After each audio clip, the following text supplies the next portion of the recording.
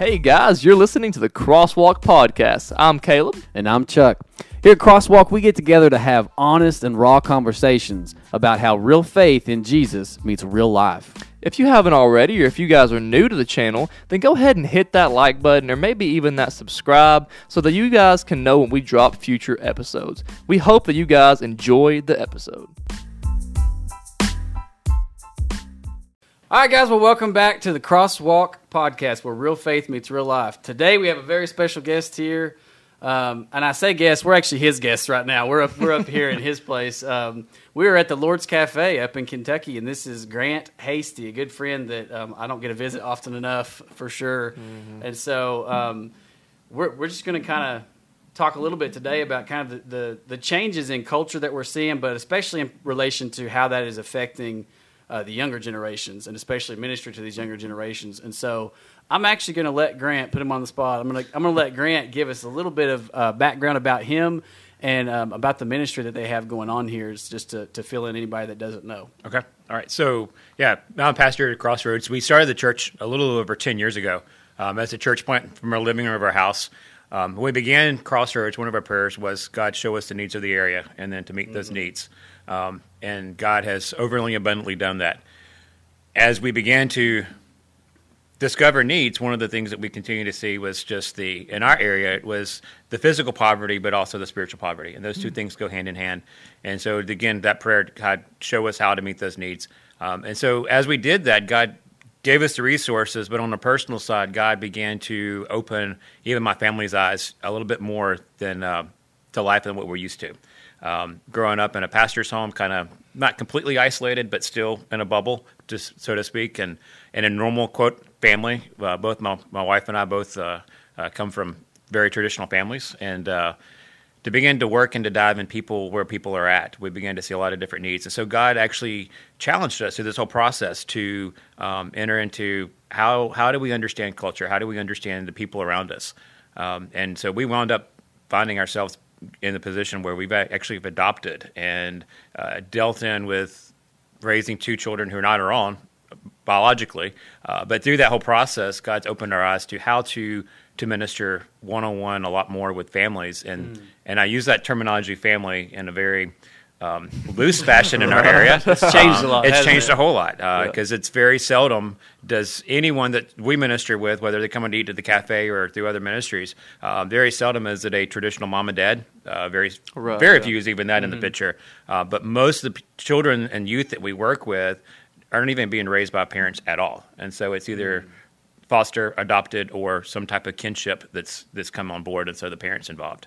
So what was what was it that made you be looking into the adoption and stuff? I think that's really cool, man. Well, I mean, honestly, we started the process a few years ago before Crossroads even came about. And it's a big process for adoptions, right? I mean, it is. In our first process, we were going through the state, and with the state, it was going to be at least a year. And it was one of those things where you had a class a month, and if you missed a class, then you added a month on the end. Right. And our schedule and the state schedule just didn't jive, and so we did a class or two, and then we just dropped it because it was too much. Right. Yeah. And then we had a conversation actually with a grandmother who we had met through the ministries here the first summer, and she had 3 grandchildren that she was thinking that she may wind up with to raise, and her health is not that great, and so she approached us about possibly coming into these children's life. And as a safety net, we began the foster classes through actually through Sunrise, which is a Kentucky Baptist agency, and they came and tailored their schedule to us and not to the state. And so we wound up getting certified. Through that whole process, the 3 kids wound up going into a different situation, and it was just amazing thing how God timed it just so we could get our 2 youngest children as we were finishing up the adoption process. Awesome. Yeah, I can remember you giving us some updates and things along the way, and it was a ride. It was a ride, yeah. We literally signed the papers on a Wednesday. Thursday, we got the referral, and by the next Tuesday, they were moving in. Wow. And so that was 5 years ago this month. Wow. That's awesome. Wow, it doesn't seem like that long ago. Oh, yeah, it does. It really does. Yeah.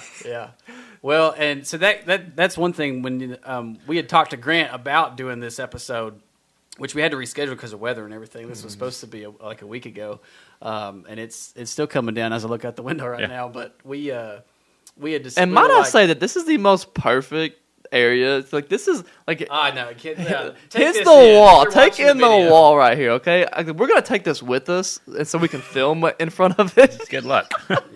No, but this is really cool. This is a really awesome setting to film on. But that's totally random. But like, make sure like we'll check talk. that We'll out. have Grant talk about this in a minute. So we had talked about what do we want to do this episode on. We wanted to get Grant on. We knew that. We really knew that from like when we started the podcast. We're like, hey, we want to make sure we get Grant on an episode or many episodes maybe. And we turned it over to him and we're like, hey, what do you want to talk about? And he was like, I don't know. What can I talk about? And so we ended up settling on this. But one of the big things I think that, especially like you said, ministering in this area, but then also going through that process of adoption is just how much the younger generation has been influenced by pop culture. Right. And I think one of the reasons for that definitely is social media and amount of screen time that we get and the things that are coming in. And our culture really has shifted. And so I think that's one thing, like we had talked with a few episodes back, we had Kevin Terry, and that's something he and I have talked about. I'm a school teacher, he's a school teacher, and just the difference in kids. Right.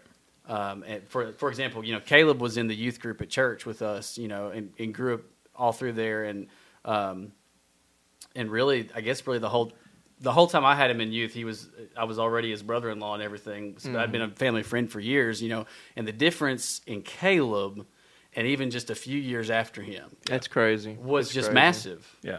It was wild. So what are some of the things that you're seeing on the front lines? Because I know, like, again, talking with Kevin Terry, we see a lot of people in the church, typically older people, or maybe I should say more experienced, right? Older generation of folks that if they're not raising grandkids, which a lot of them are, Right. but if they're not raising grandkids, they may not see these things as much. And so kind of help fill some of them in and what are we seeing and what are some things that even for younger viewers, what's going to help them understand what's happening in the culture?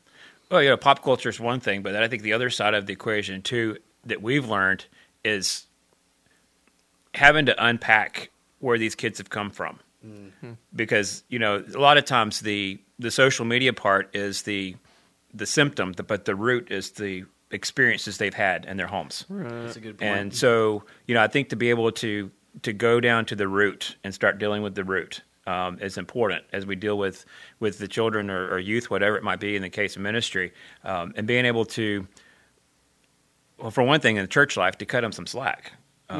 Because we're known for mission teams, and just as churches come in and they expect to come in and do a vacation Bible school in a traditional setting, and everything look like back home, but when you which you guys don't have a traditional building. Exactly, we don't have a traditional building. Which is tell them about that a little bit. Well, so the Lord's Cafe building is where we meet for Crossroads. Our church meets the same place we do free lunch ministries and other ministries, and so we don't have a steeple, we don't have pews or anything like that, and so so it's definitely taking people out of their quote unquote comfort zone to even come. But then when they start ministering with the kids, and it's like you've got to.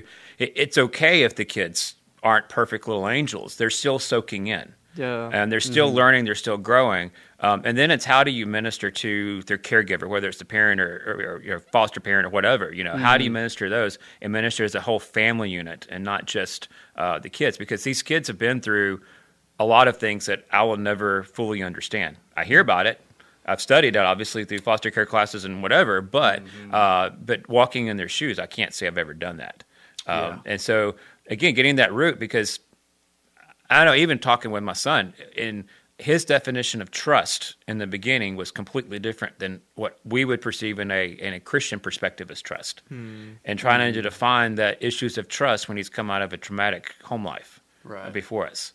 And so it's having to do real life with the parents and with the kids as well, and accepting them where they're at, and then watching God's love just pour into them. That's one thing. And I think Caleb would even attest to this with some of the guys that he does ministry with and things, is that I heard somebody say one time, basically, if you can imagine like a scale of 1 to 10, 1 being they're just absolutely lost, they want nothing to do with God, and 10, they're practically in heaven. And like 7 is they become a Christian and they're on their walk with God. He's like, the average person used to be 30 years ago, they might be a 5 or a 6. Right. You just meet a lost person, random person who's not a believer or follower of Jesus yet on the street. They may already be like a 5 or 6. They're fairly close, you know what I mean? And they may still even try to live by some Christian principles, just culturally. Right. He's like, now your average person, especially in younger generations, so I'm talking like millennials or Gen Z, they're maybe more like a 3 or 4. If that. If that. And so it's going to take longer and a bit more, maybe, like you were saying, one-on-one intentionality to move to help them progress from, okay, I'm at a 2 or a 3, I almost want nothing to do with God, to being actually open to the idea of God, and then open to the idea that Jesus actually died for me too. Well, you've got this generation that's been hurt so much as well, and so for them to even receive love, they push it away. I remember my son, every Sunday sharing the gospel in worship, would get angry because he was pushing away. Right. It's not that he didn't realize he needed Jesus, but he was just pushing away the love of Christ. Yeah. And so I think that's a dynamic that we have to learn as a church in order to minister, because, you know, the culture of church today, where everything's either plateau or declining on the majority of the churches, is because we're not being relational and intentional on reaching the families however they may look around us. Well, we live in like a really like sheltered, I guess, like bubbled world, you could say, like when it comes to like your feelings and your emotions, because like everybody like wants to dance around them, because like obviously like nobody wants to be hurt, but like now we've like developed this whole like sense of like you do you know, like we've talked about so many times. But like one of the big factors and motivators for that is like the hurt behind that, because it's like, oh, well, if I let somebody into my life, then they can hurt me. But if I can choose my own set of rules, like, then I can't be hurt. Or if I can choose my own set of stipulations for love, then I can't be hurt. And so it's like, really, like, if you think about it, I hadn't thought about it until just now, but like, really, if you think about it, it kind of comes back to that sense of just like mistrust and like that sense of hurt in our past lives, because we build up these walls, and then we want to make the rules, we want to make the stipulations, we want to, you know, define the boundaries of what is love and our identity, and like that's a really big basis for a lot of the problems that we're seeing. Mm-hmm. Yeah, and I think one of the things when I think about our culture and everything, to borrow a phrase from I believe it's Carl Trueman, is a book I'm reading right now, is expressive individualism. And it's just what you're saying. You do you. I'm going to decide my own identity. Yeah. But he really pushes back on that in part of it. And he's saying, you know, he's like, basically, I'm going to totally paraphrase. He's almost like, I dare you to try to define your own identity apart from your relationships. And it's like, you know, okay. That's true, yeah. Because Yeah, nowadays that's true. culture pushes and they're like, oh, no, I want to, you know, I'm gay. Well, okay, so that's you're defining yourself by a sexual preference or something. Again, that's still in relation to other people. Right. Where somebody says, oh, I'm a father, right? Or I'm a pastor or whatever. You know, even the roles we have in our jobs and things are, again, in relation to other people. And he's basically like, why are we pushing against that? That's actually how you form your identity. Well, It's because based on relationships. because that's how we're created in the first place. Exactly. Exactly. And he is a Christian author, by the way, and that's what he really dives into. He's like, this is why.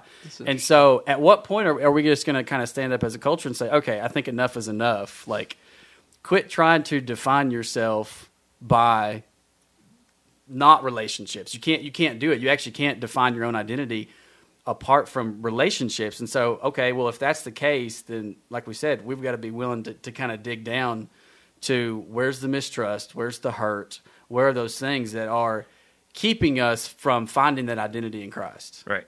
And those are not easy conversations at all. And one thing I've noticed, even here at the Crossroads, is, you know, when we first started the ministry here, everyone was really closed off.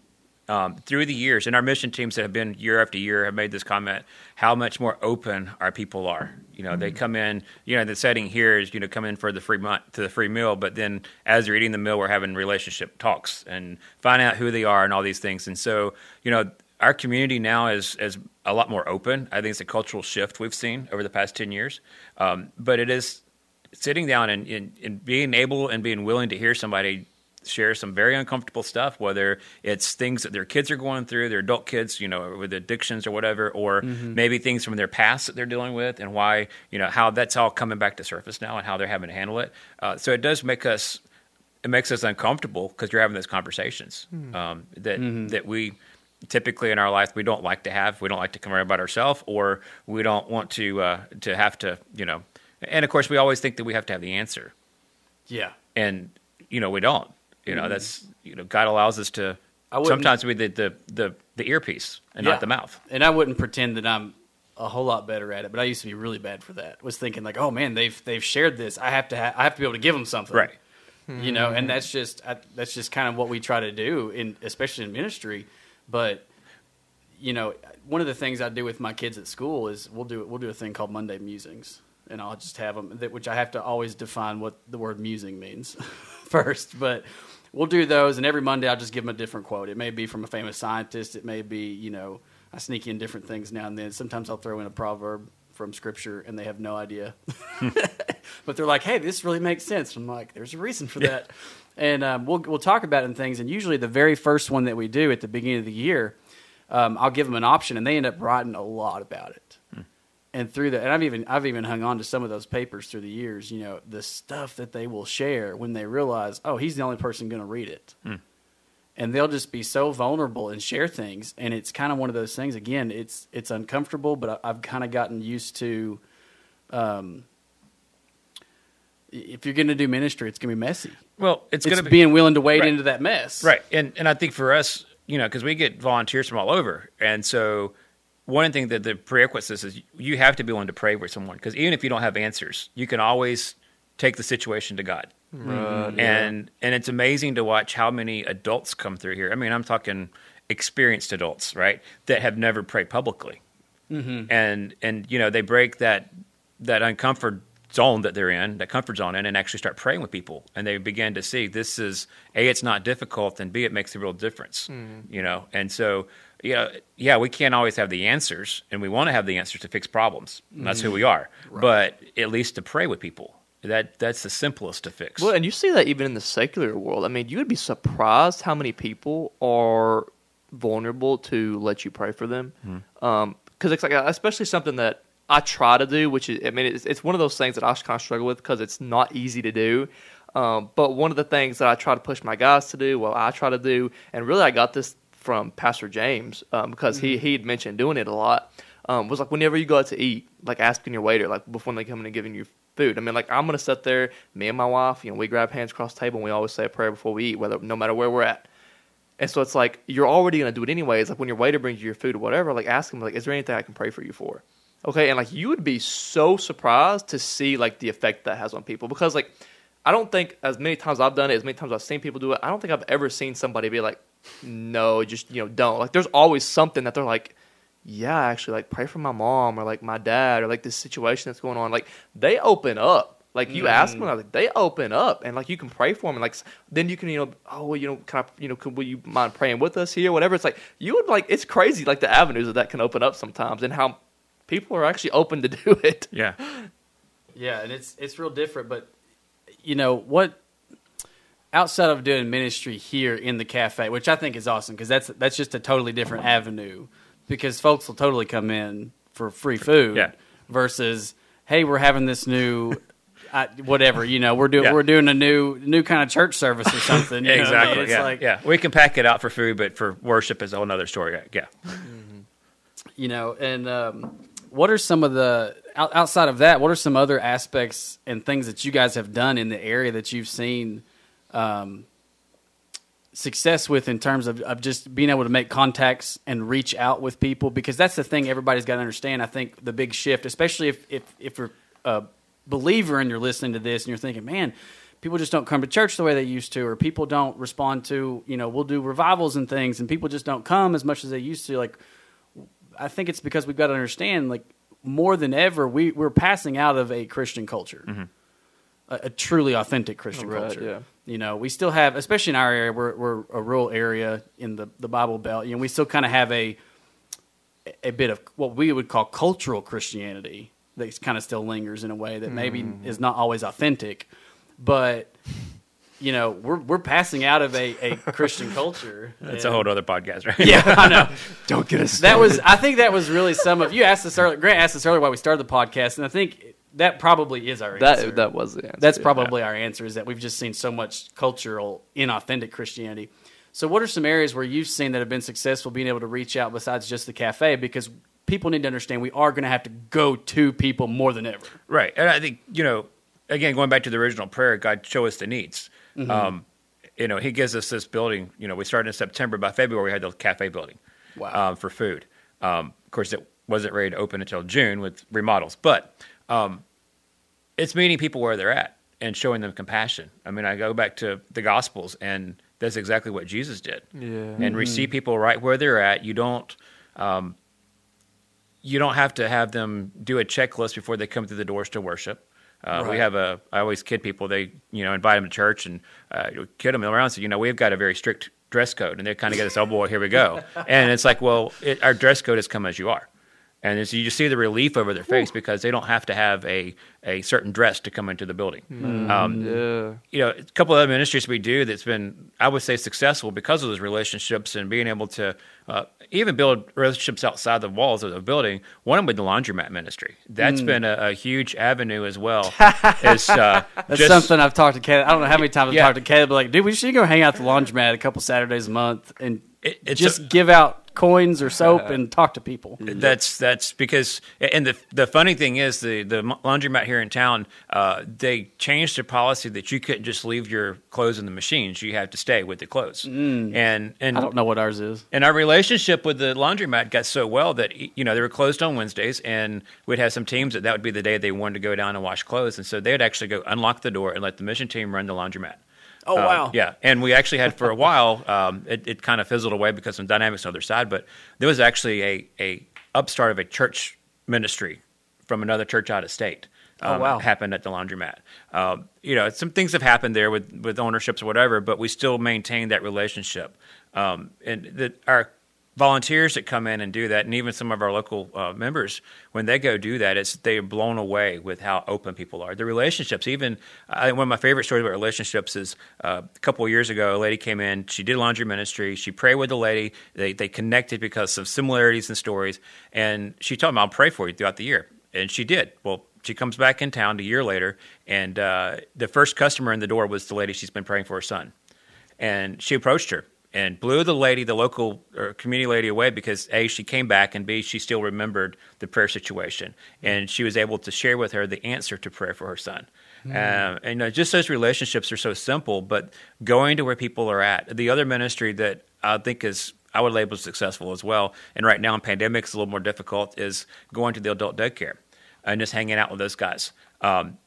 And at the adult daycare, kind of give people a heads up. You got people who are truly believers, and so as volunteers, you get to go in and you get to hear how Christ has helped them through their physical or mental disabilities.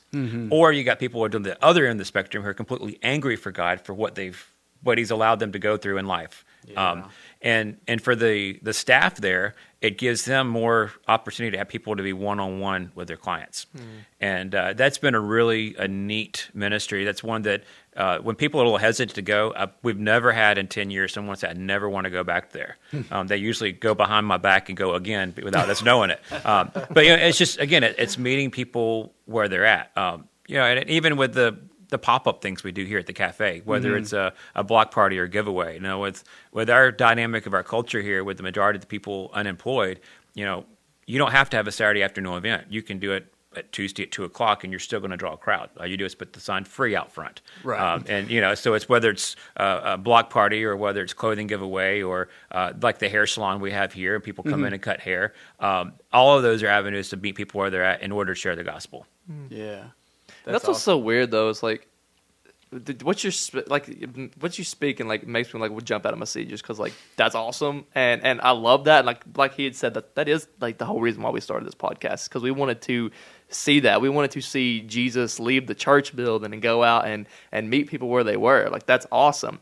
But it's crazy to think, really, as simple as that may sound as a task to do, it's crazy how little of that you actually see. And that's why I love the ministries that you do, because you're out there, you're doing it, and you're going out and you're starting up these ministries and you're trying to go and meet people where they are. But it's I don't know how much of that you've seen up here where you are from, but especially from where we're from, that's kind of, I guess, what you could say a problem that, I guess, as that kind of cultural Christianity thing that we've kind of talked about is getting the word out. It's going and actually growing our churches from the outside of church. Right. We can't do it inside the church. And so, but the thing I love about the missions coming in, because we have teams from all over the country come in, and the churches that come in that they get it. They come here, they see hands and feet going out, and then they go home and pray, God, what is it in our area? It can either the same thing or same type of ministries, or what is in our area that we can do. Yeah. And we've seen several sponsoring churches have come in there the years that have gone home and started going outside the box. I think one of my favorite stories is with the laundry ministry, actually. A church in Georgia, very traditional church, began going outside the box a little bit more and more. And now they're still, as far as I know now, they're still doing laundry ministry. And they're actually partnering with an African-American church. And they alternate Saturdays. Well, the African-American church kicked it up because they started bringing on food on the Saturdays. And so, it became a friendly competition. Yeah. But for the community, they saw not only two churches working together, but crossing the racial divide as well. And so, you do see... Which is a big deal in the current moment. It is, especially in that part of Georgia especially. Mm-hmm. And so, it just... That's what excites me, not only seeing the cultural shift here, but when people actually experience it and they get it. The most frustrating part of this is whenever you see people come in and they're the checkbox missions. Yeah, And they go home and nothing's changed. And I think, that's one. And then, they come to help the poor people of Kentucky. Mm-hmm. And I always tell people, if you're coming to do that, just don't even bother. Well, I'll tell you what's even crazier. I mean, even... Because we're from a small county, this is a small county, and we actually a couple months back, I guess in the summer, we had actually had like a big mission group come into town, and we're doing some work on the what was that big building that they were doing that work on? There was a big group like that. They had those vans running around town. They were all like numbered and stuff. I don't remember. When was this? Like back in the summers, I think, like this last summer maybe, or not like 2019, like COVID, but like before like the world ended. Yeah. but regardless, but we're still here. They were you talking about they're working on the were they working on the ministry center? The ministry center, the Christian Care Center down there? Yeah. Yeah. They were working on Scott that. Christian Care Center. And they had all these buses coming in around, like all these kids and everybody working on it, and it's like, and this is kind of sad to say, but I think it was also probably a team from Georgia. It was crazy to see the amount of people that, I had friends that, we'd be talking like, oh yeah, that's a worship team coming in to, do ministry in Scott County stuff. And you'd be surprised how many people would look at you and be like, what's there to do in Scott County? And it's like, ooh, like this is our own home. This is our own hometown right here. Why are we not out there getting our hands and feet dirty? And it's like, we got people that don't even know there's work to be done. Like, yeah. Well, and I think that's the big issue with, especially reaching the next generation, is we just kind of, like we had talked about, they just assume the gospel. Right, yeah. You have a generation that just kind of assumes the gospel, and it's like, it's preached at church every Sunday, the church is open, we don't close the church, it's always there, like that's enough, is kind of almost, we don't say that out loud, but that's kind of the mentality. Mm-hmm. But even, when you do church out of the box, and you're inviting the younger generation to come along, to me, that's what makes church relevant to them. Mm-hmm. Yeah. Instead of just another, we're coming on Sunday and I have to sit here in this pew and I have to behave for this hour or whatever it might be. But they're able to go out and experience and meet people and share the gospel. So would you agree like that might be one of our big problems of why we see young adults falling away from the faith as they come out of... Yeah, 100%. Because, and you've got the whole postmodern generation too, that it's just, they don't want another something to add to their plate. They're successful. They've got their toys with their family, whatever. They don't need to go to church. They've got everything they need. That's what they think. But I think the church as a whole has lost the fact that it's a relevant, functioning body. I mean, even going into the pandemic stuff, right? I mean, I think that's why churches were deemed unessential. Because it's just a gathering. It's nothing important. But, to be able to go and to serve and to be relevant and to be the hands and feet and to show the love of Christ, and you apply what you learn.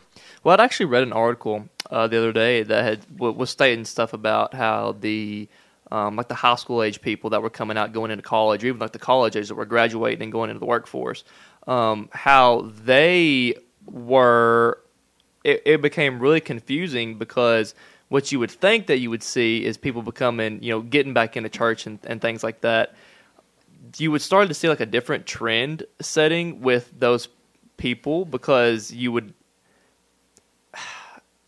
I'm trying to remember exactly because it had like all kinds of stats and stuff with it, and it was a really interesting article about. Well, and that was a trend for a little bit. Like there was actually a trend, especially of millennials, Right. going away from. I may have. And I'm kind of thinking probably more of the upper range of millennials going away from church in their early 20s and things, getting married, having kids, and thinking, "Oh, I need to get back in church." Right, because of the kids. Because of the kids. Yeah, Yeah. yeah. Not necessarily for me, but Right.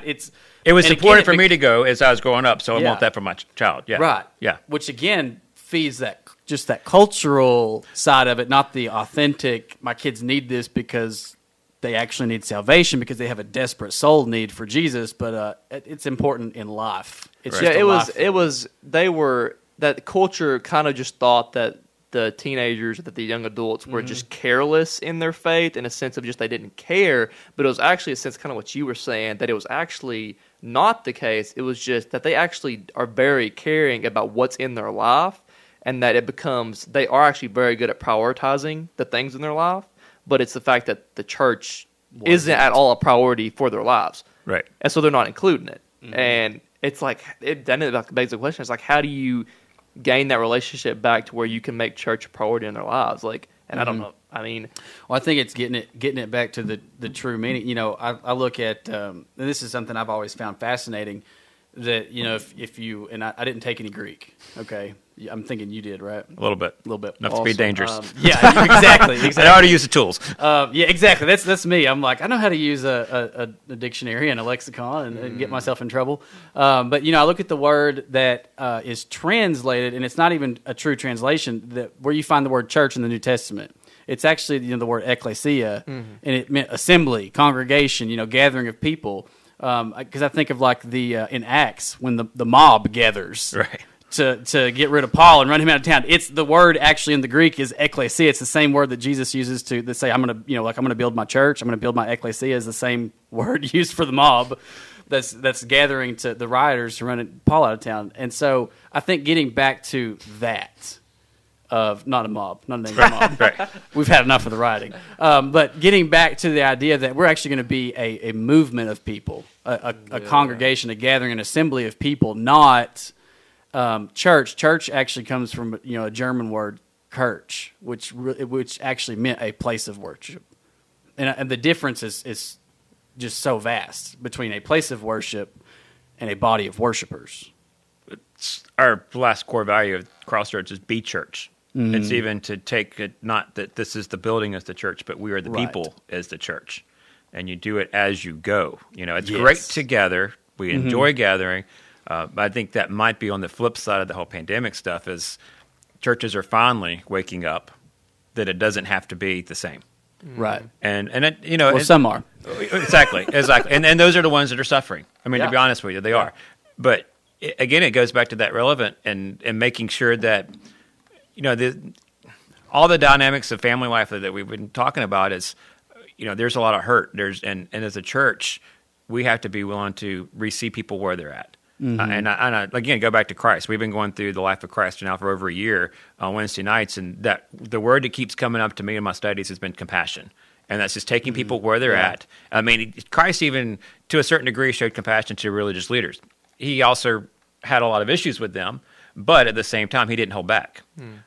truth and grace. Yeah, and exactly. And so, as a church, I don't think that we show a lot of compassion. We expect people to Follow the rules. to follow the rules and to fit our model. And if they don't fit our model, then there's another church down the road that might fit, right? But because what I see in our culture, in our area, I'm not sure if it's so thick across the state line, but the biggest group of non-churchgoers that I see in our county, we would label as de-churched. That was either first, second, third, fourth generation now even that don't go to church because they were told to leave because they had sin in their life or they didn't dress a certain way and change and didn't conform. Well, they just choose not to conform and so they don't go back. Right, they've been hurt. They've been hurt a lot. Absolutely. And so we see that a whole lot. And in which now with fourth and fifth generation, we're running across kids through ministries that have never heard the gospel. And even though we've got 70 plus churches in the county, that's wild. these kids have never heard the gospel. And that goes back to we were talking with Kevin Terry a few weeks ago, and Kevin. Now these are Kevin's own numbers. It's not like there's been a poll or anything, but he's talked to a lot of churches and a lot of people and kind of crunched some numbers, and he he says, and I'd be inclined to believe it, 70% of Scott County is probably unchurched. Now, of that 70%, like you were saying, a great many of those are what we would call de-churched. Right. At one point may have been involved in some of it. Some of them may actually even be believers, Right. but they're not connected to the body of Christ anymore because they've been hurt, because of whatever, this and that.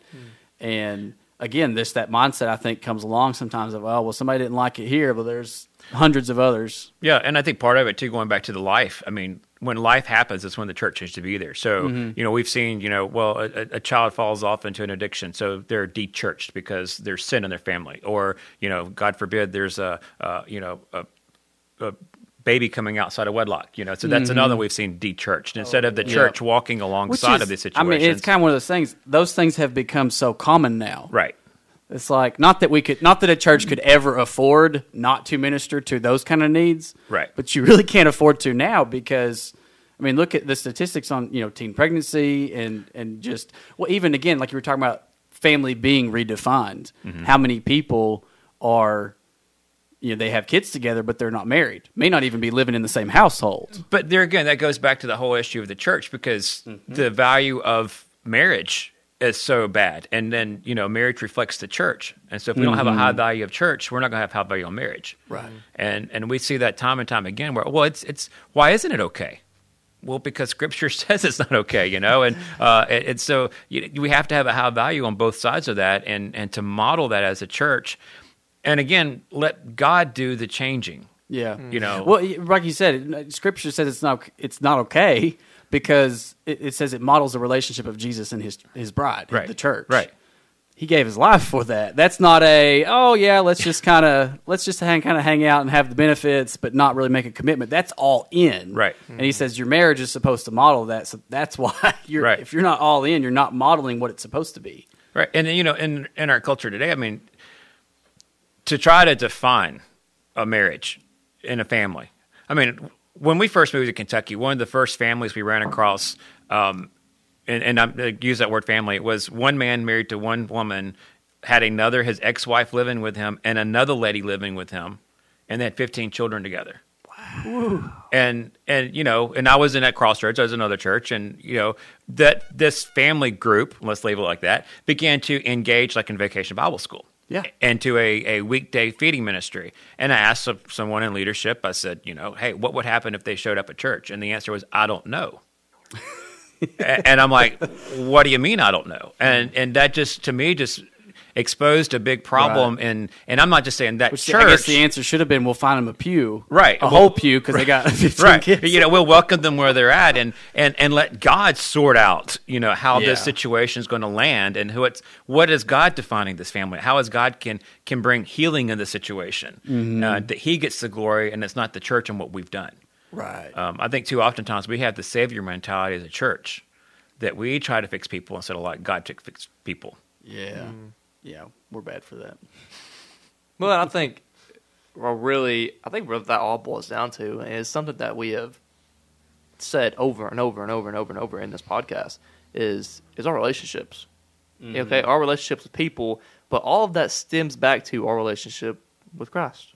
Okay, that has got to be at the first and foremost point of our priority at our lives, as our churches, as our ministry. I mean, because that's where we model our churches from.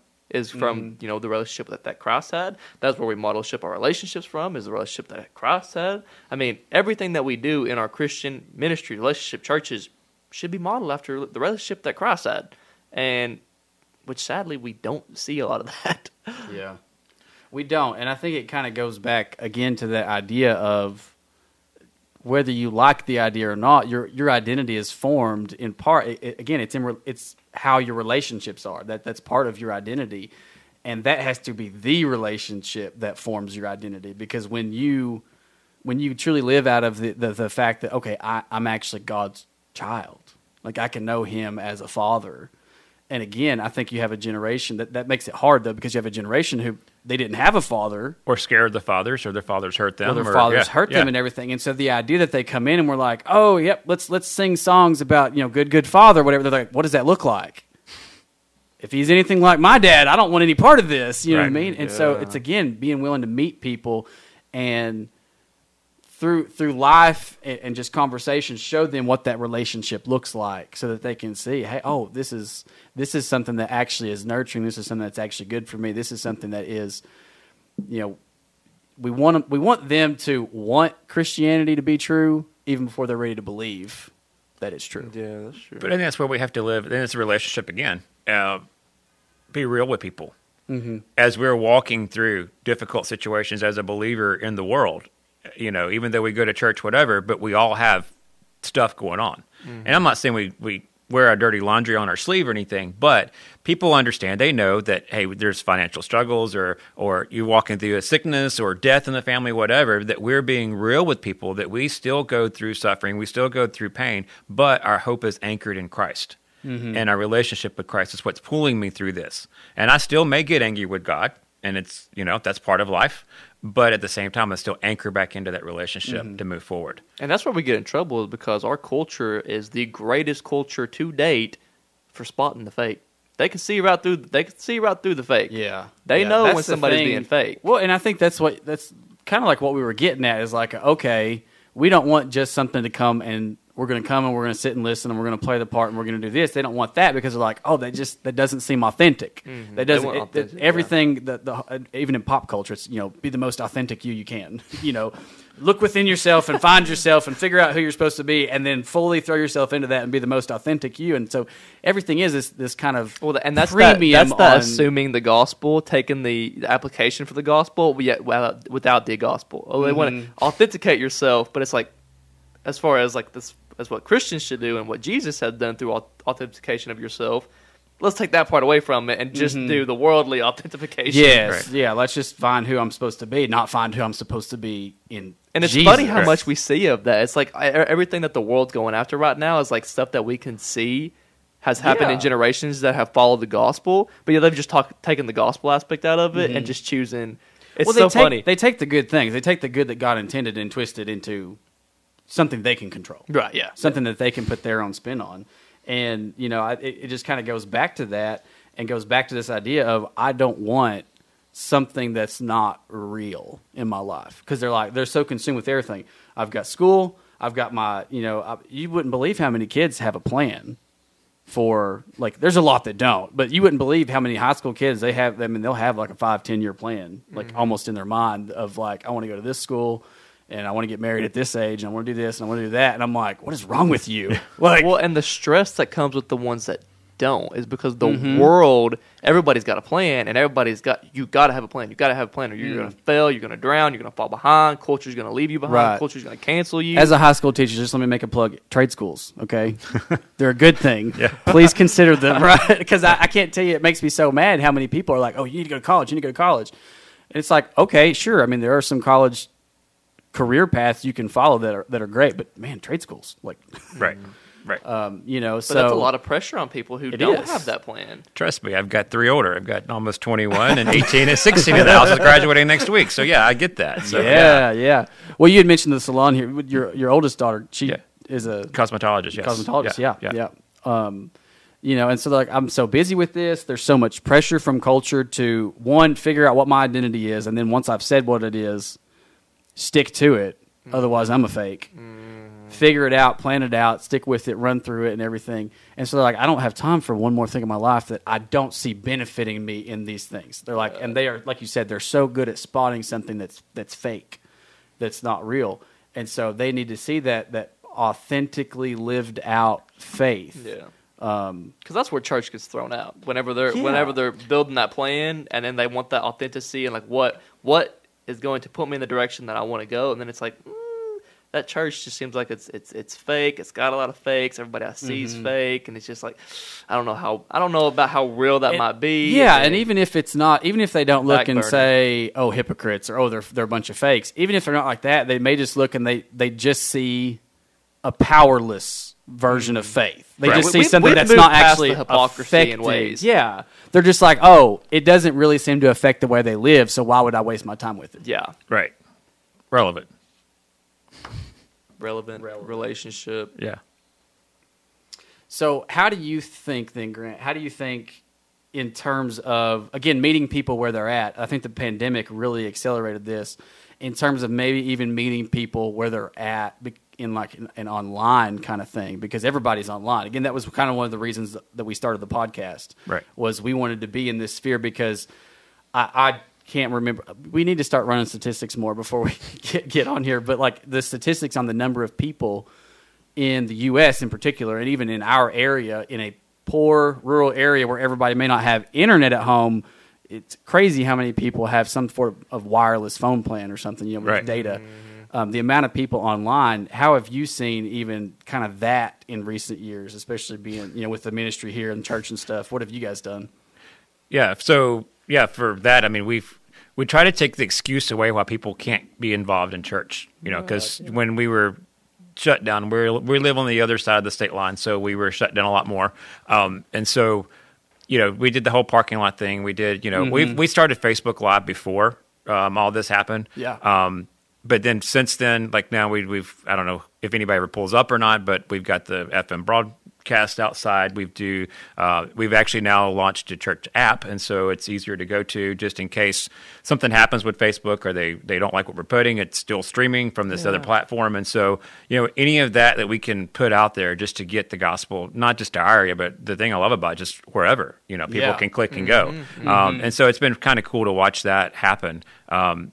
I miss seeing everybody every Sunday. I do miss that a lot, the fellowship of it. I miss, at the cafe even, where we've now transitioning back more to encourage people to dine in. But for a season, we were strictly drive-through. Yeah, we'd pray with people with their car, but we weren't able to have those one-on-one conversations as they are eating a meal. And so, it's just making those adjustments. I think our word that we continue to use here at Crossroads is fluid. You just have to be fluid and be who God calls you to be at that season, and use the resources He has for you to do.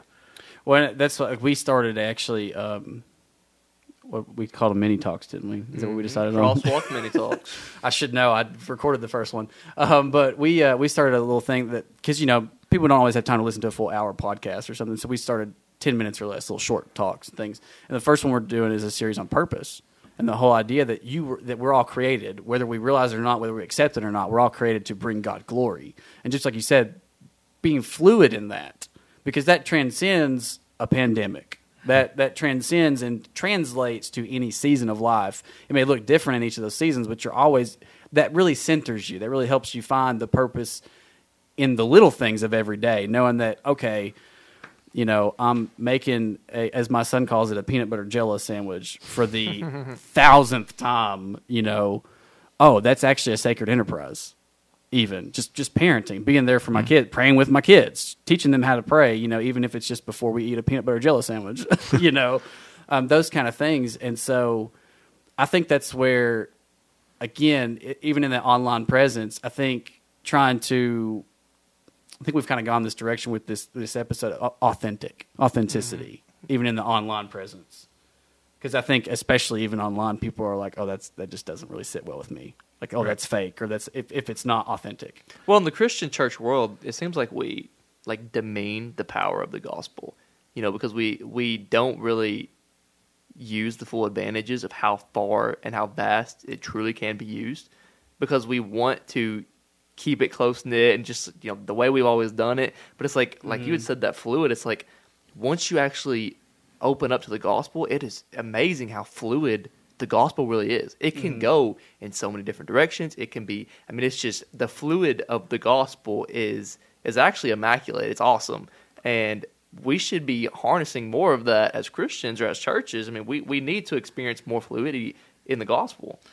Well, I think if you look at the world as a whole, we have, in this time in history, of course, now with travel restrictions, a little bit harder, but in no other time in history has the church been able to go to the ends of the earth. Yes. Literally to, either physically getting on a plane and going somewhere, or through the web or whatever, And so we've got those avenues that for some reason scares some churches. I don't know why, but they are afraid to move into that next thing. And even like I mentioned Facebook a while ago, it's like, I don't get into the whole politics of Facebook, but we use Facebook to broadcast the ministry. I mean, very seldom do we put a few family things up on our personal page, but it's amazing to watch. Like last night, we did the firewood deal, and it was 30 minutes. There was 1,000 views on that post, and so it's just being able to to put that stuff out there. Since, hey, there's people that didn't have electricity still in the area because of the snowstorms or whatever. Yes. So how can we as a church just quickly get together and find wood or whatever and deliver it? And so, it's just amazing to watch how quickly that can spread through that avenue. Now, I don't agree with all their policies and politics or whatever, but that's a platform that I can use for the gospel and not even dive into that other stuff.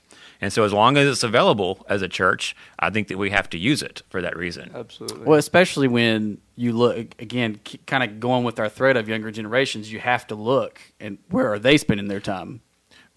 And that goes back to the authentic as well, because if for people in our community, they know who we are because they see Christ being lived out, I hope. I mean, that's my prayer, that they see that, it'd be easy for us to kick back and not do anything, but our online services or whatever. But God doesn't want us to sit back. He calls us to continue to go and to continue to serve. And it doesn't always make sense and always look the way we might think it, but we still have to continue to move forward for Him and for His glory. Well, and I think being connected with the community online, like you said, you guys prayed, show us the needs, God. Right. Like being connected with people online, you see the needs. Right. Because people do put their every need or whatever, or dirty laundry or whatever. It's on Facebook or Instagram or whatever. Right. Well, and you mentioned this shift in culture. I mean, when we first moved here, we moved out of Marietta, Georgia, out of Metro Atlanta, right? And so we came up with our this is old school, our BlackBerries. And so our T-Bone on the dash, I think is what we had. So it had the keyboard, and everybody kind of, what in the world do you need that for? I just need this flip phone. And now everybody's carrying around a computer. A computer, right? This 10 times more powerful than the computers had 12 years ago. Yeah. And so that has been a shift. But as a church, are we tapping into those resources and giving people an opportunity to use those for finding the gospel or for prayer or finding out what's going on that does make the church relevant to people and helps them to understand this is church. It's not, we want you to come in, we want you to gather. But, if you just need prayer, then come on by. Absolutely. And then we're here. Mm-hmm. Well, I think doing the online well in an authentic way, it will lead to in-person gathering. Well, I think for some people too, especially post-pandemic, right? Whenever that is. And our culture again with the de-church, I've kind of kidded people around. When everybody shut down and went online, it was the perfect time for people to visit other churches without getting caught. Because they could go check out someone's worship style or pastor's preaching style or whatever. And then you also see, I've got friends all over that they're connecting with their church, but they're also watching us or two or three different other churches. Yeah. And so it gives people an opportunity to listen and to experience that. And, I love getting feedback. Like when the grocery giveaway line or whatever, somebody will come back and say, well, last week in the Bible study, you mentioned this. And so I know that they're actually not just a click on for a second and click off. View. Exactly. Hey, I got another number, right? But they're actually connected in. Yeah. And so that's really cool to get that feedback as well. Mm-hmm. Well, that also creates avenues for even the completely unchurched. Because, used to be you'd go and you'd say, hey, you come to church with me, Sunday. We're having church Sunday. Why don't you come with me? And they're like, no, I don't want to do that. I'm not about that. But now it's like, hey, I just sent you a link to a 10-minute video, dude, that literally just expresses the entire gospel, whatever the case may be. I sent you a link to a video. Or watch this video, dude. Check this out on my phone right here, or whatever the case may be. And it's like they could watch that, and we didn't used to be able to have that, but it's like that's a cool avenue to have. It's the new foyer. But the funny thing is, just kind of foyer. It is. It's the front door for your church now. That you may never get them to the door of a brick and mortar building, but they will do that. But you mentioned kind of the phone idea. Like when I was in Lebanon and Syria, it was funny because, and then even India, having the complete Jesus film on a SD card in their phones. And so the church internationally has been doing that for years. Yeah. That's awesome. Because they don't have brick and mortar buildings. Right. And so they go and they share these SD cards, and that's how they're getting the gospel out is through electronic devices. Oh, yeah. Which makes it so much easier to get across even smuggle across smuggle across lines where you're not able to just openly carry a Bible through and talk to people like that. Right. That's awesome. So we're catching up to the world, I guess. Yeah, I would say so. Well, and I think we fell behind. I think we fell behind in definitely North America as a whole, but even now in the U.S., we're falling behind. We're not the number one sender of missionaries anymore. No. Like people are coming from Asia to America to the United States because they're like, oh, they've got a problem over there. Like they're not, and we do. Again, it's become a cultural form of Christianity that is just about doing things the way they've been done, and people are realizing that, and they're actually sending missionaries to us now. You know where that started. That started locally. That's like we talked about earlier in the podcast, where we had missionaries coming in and doing work in Scott County, Tennessee, and people didn't even know that there was work needed to be done in Scott County, Tennessee. That was from there. And so it's like it starts local, and then it grows and it grows and grows and it spreads, and all of a sudden you have an entire nation that just doesn't know that there's work that needs to be done here. And then you have places like Asia, like you're saying, sending people over to do the work for us, and it's like, talk about missing the mark. Well, I think the church has gotten lazy. I mean, I think that's part of it. I mean, you can look at church history, and we got comfortable. Well, when When the government became doing the social, I'm giving you all this funding, I'm giving you all this, and the church is, that's great. They can handle feeding people. They can handle all these. And the church just stepped back and said, we'll just do our thing, and the physical needs are being met. To the point, Doubt, would you agree that there are churches that almost even, not just from a laziness standpoint, but almost even just, again, that idea of uncomfortable, it's like, we don't really want to do that. There are programs for that. Oh, yeah. I mean, they will absolutely they will shy away from it and be like, no, that's not what we do. Right. They may not say it that way, but that's kind of the But mentality. sometimes they do. Yeah. But sometimes they do. Yeah. But yeah, they push back, and they're like, there's a program over there. They'll send somebody instead of just trying to really meet the person where they're at. And again, as a church, and I know we can't have all the answers to everybody. Right. But, I do need, I need to know what's around to be able to help support people and send them to where they can get help. Yes. But as a church, we have to meet as many needs as we can and depend upon God. And I think that's a really big point. I think sometimes we use that as an excuse of, we can't do for everybody. But like I've heard it said, do for one what you wish you could do for everybody. And I think that's something that you guys do here. As you meet as many needs as you possibly can, and do that well. I mean, you're not afraid to, like you said, just jump into the mess and work with people, meet them where they're at. It's again, it's that prayer. When I moved to Kentucky 12 years ago, my life verse switched from Isaiah 55:8-9. My ways are highways and higher than your ways. That was kind of my calling to ministry verse way back when. Moving to Kentucky in a whole different realm of ministry, that even brought us before church plant, James 1:5 became my life verse for wisdom. And praying in faith that God will give us wisdom. And I think as we are ministering to continue to have that, God, give me the eyes of Christ for compassion, but then match that with wisdom. Because the other statement you'll hear as well coming from people that, they'll look at the ministry and say, well, you get taken advantage of. Okay. I was getting ready to go there. Yeah. And so, I rebut that with saying, we get taken advantage of even when we're not open. Whether it's somebody saying something or whatever. And so if we were to take all that personal or say we can't do it, then we would never do anything. And we wouldn't exist. Because I think one of the things with Crossroads that God's taught me as well, with wisdom, with being fluid and all that, is how big His kingdom work is. Because all of this would not be possible without a partnership through the bigger, greater body of Christ. And that dependency, as much as I like to have control and as much as I like to know what's coming on the radar, that's not always possible. Matter of fact, it's very seldom as possible. But God always meets His needs. Yeah. Well, and I think that's another pushback, I think, from especially younger generations, is just that idea of, I got to surrender. Giving up that control of your life to Jesus, and I've been a believer for more of my life now than I've not been, and it's still hard for me to just that every day, like, I got to surrender control. I got to give up control. Like, I don't like it, especially now that, like, now being a parent and stuff, it's like, I have a measure of control over somebody else's life for now, but it's, again, learning to give up that control of like, okay, I'm not really in charge. Jesus is. Right. And so I think that's tough. Well, I have no idea how long we've been going. We're probably getting close to time, but it's been great. Any final, if we could kind of sum it up, I think we would sum it up probably with that idea of dependency, wouldn't you say? Yeah.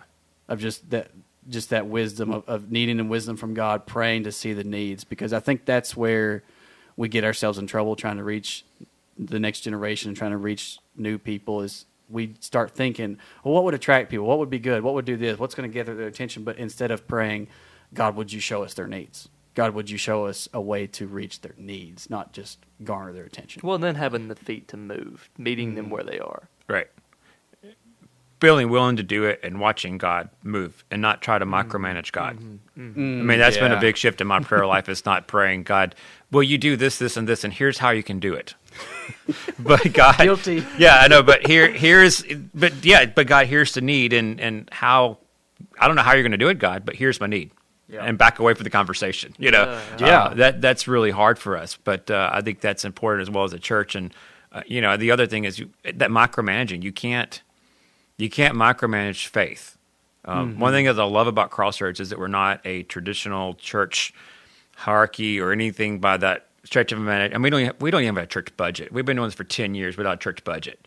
And it's like whenever there's a need, it's impressive. God meets that need, or whenever resources come in, I just hold my breath because I know something's about to happen that we're going to have this resource to meet this need, and we don't have to sit here and micromanage how every penny is supposed to be spent. A big gift comes in, and you're like, the freezer's going to go out soon. Right. Well, during pandemic, I mean, when UPS showed up with like 2,000 to-go containers.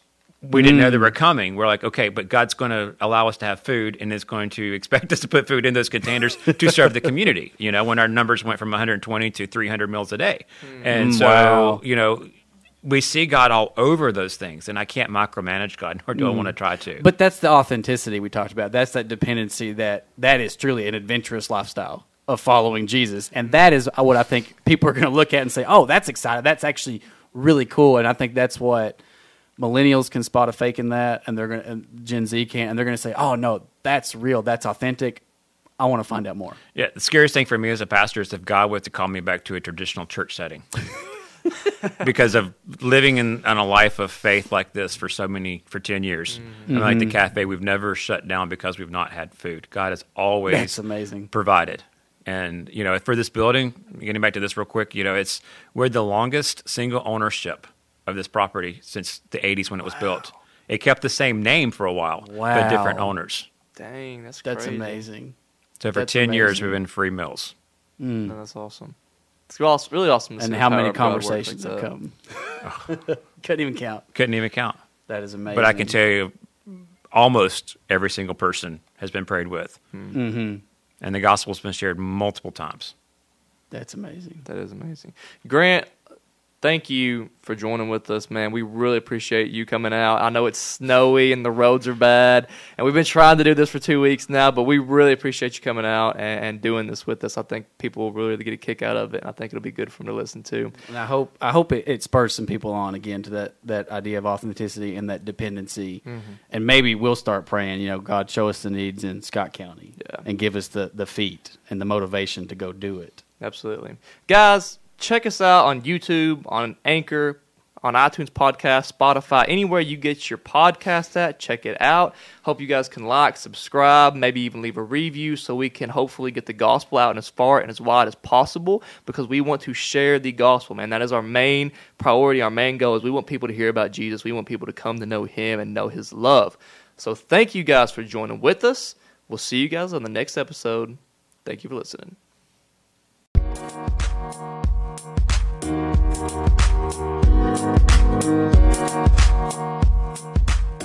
you.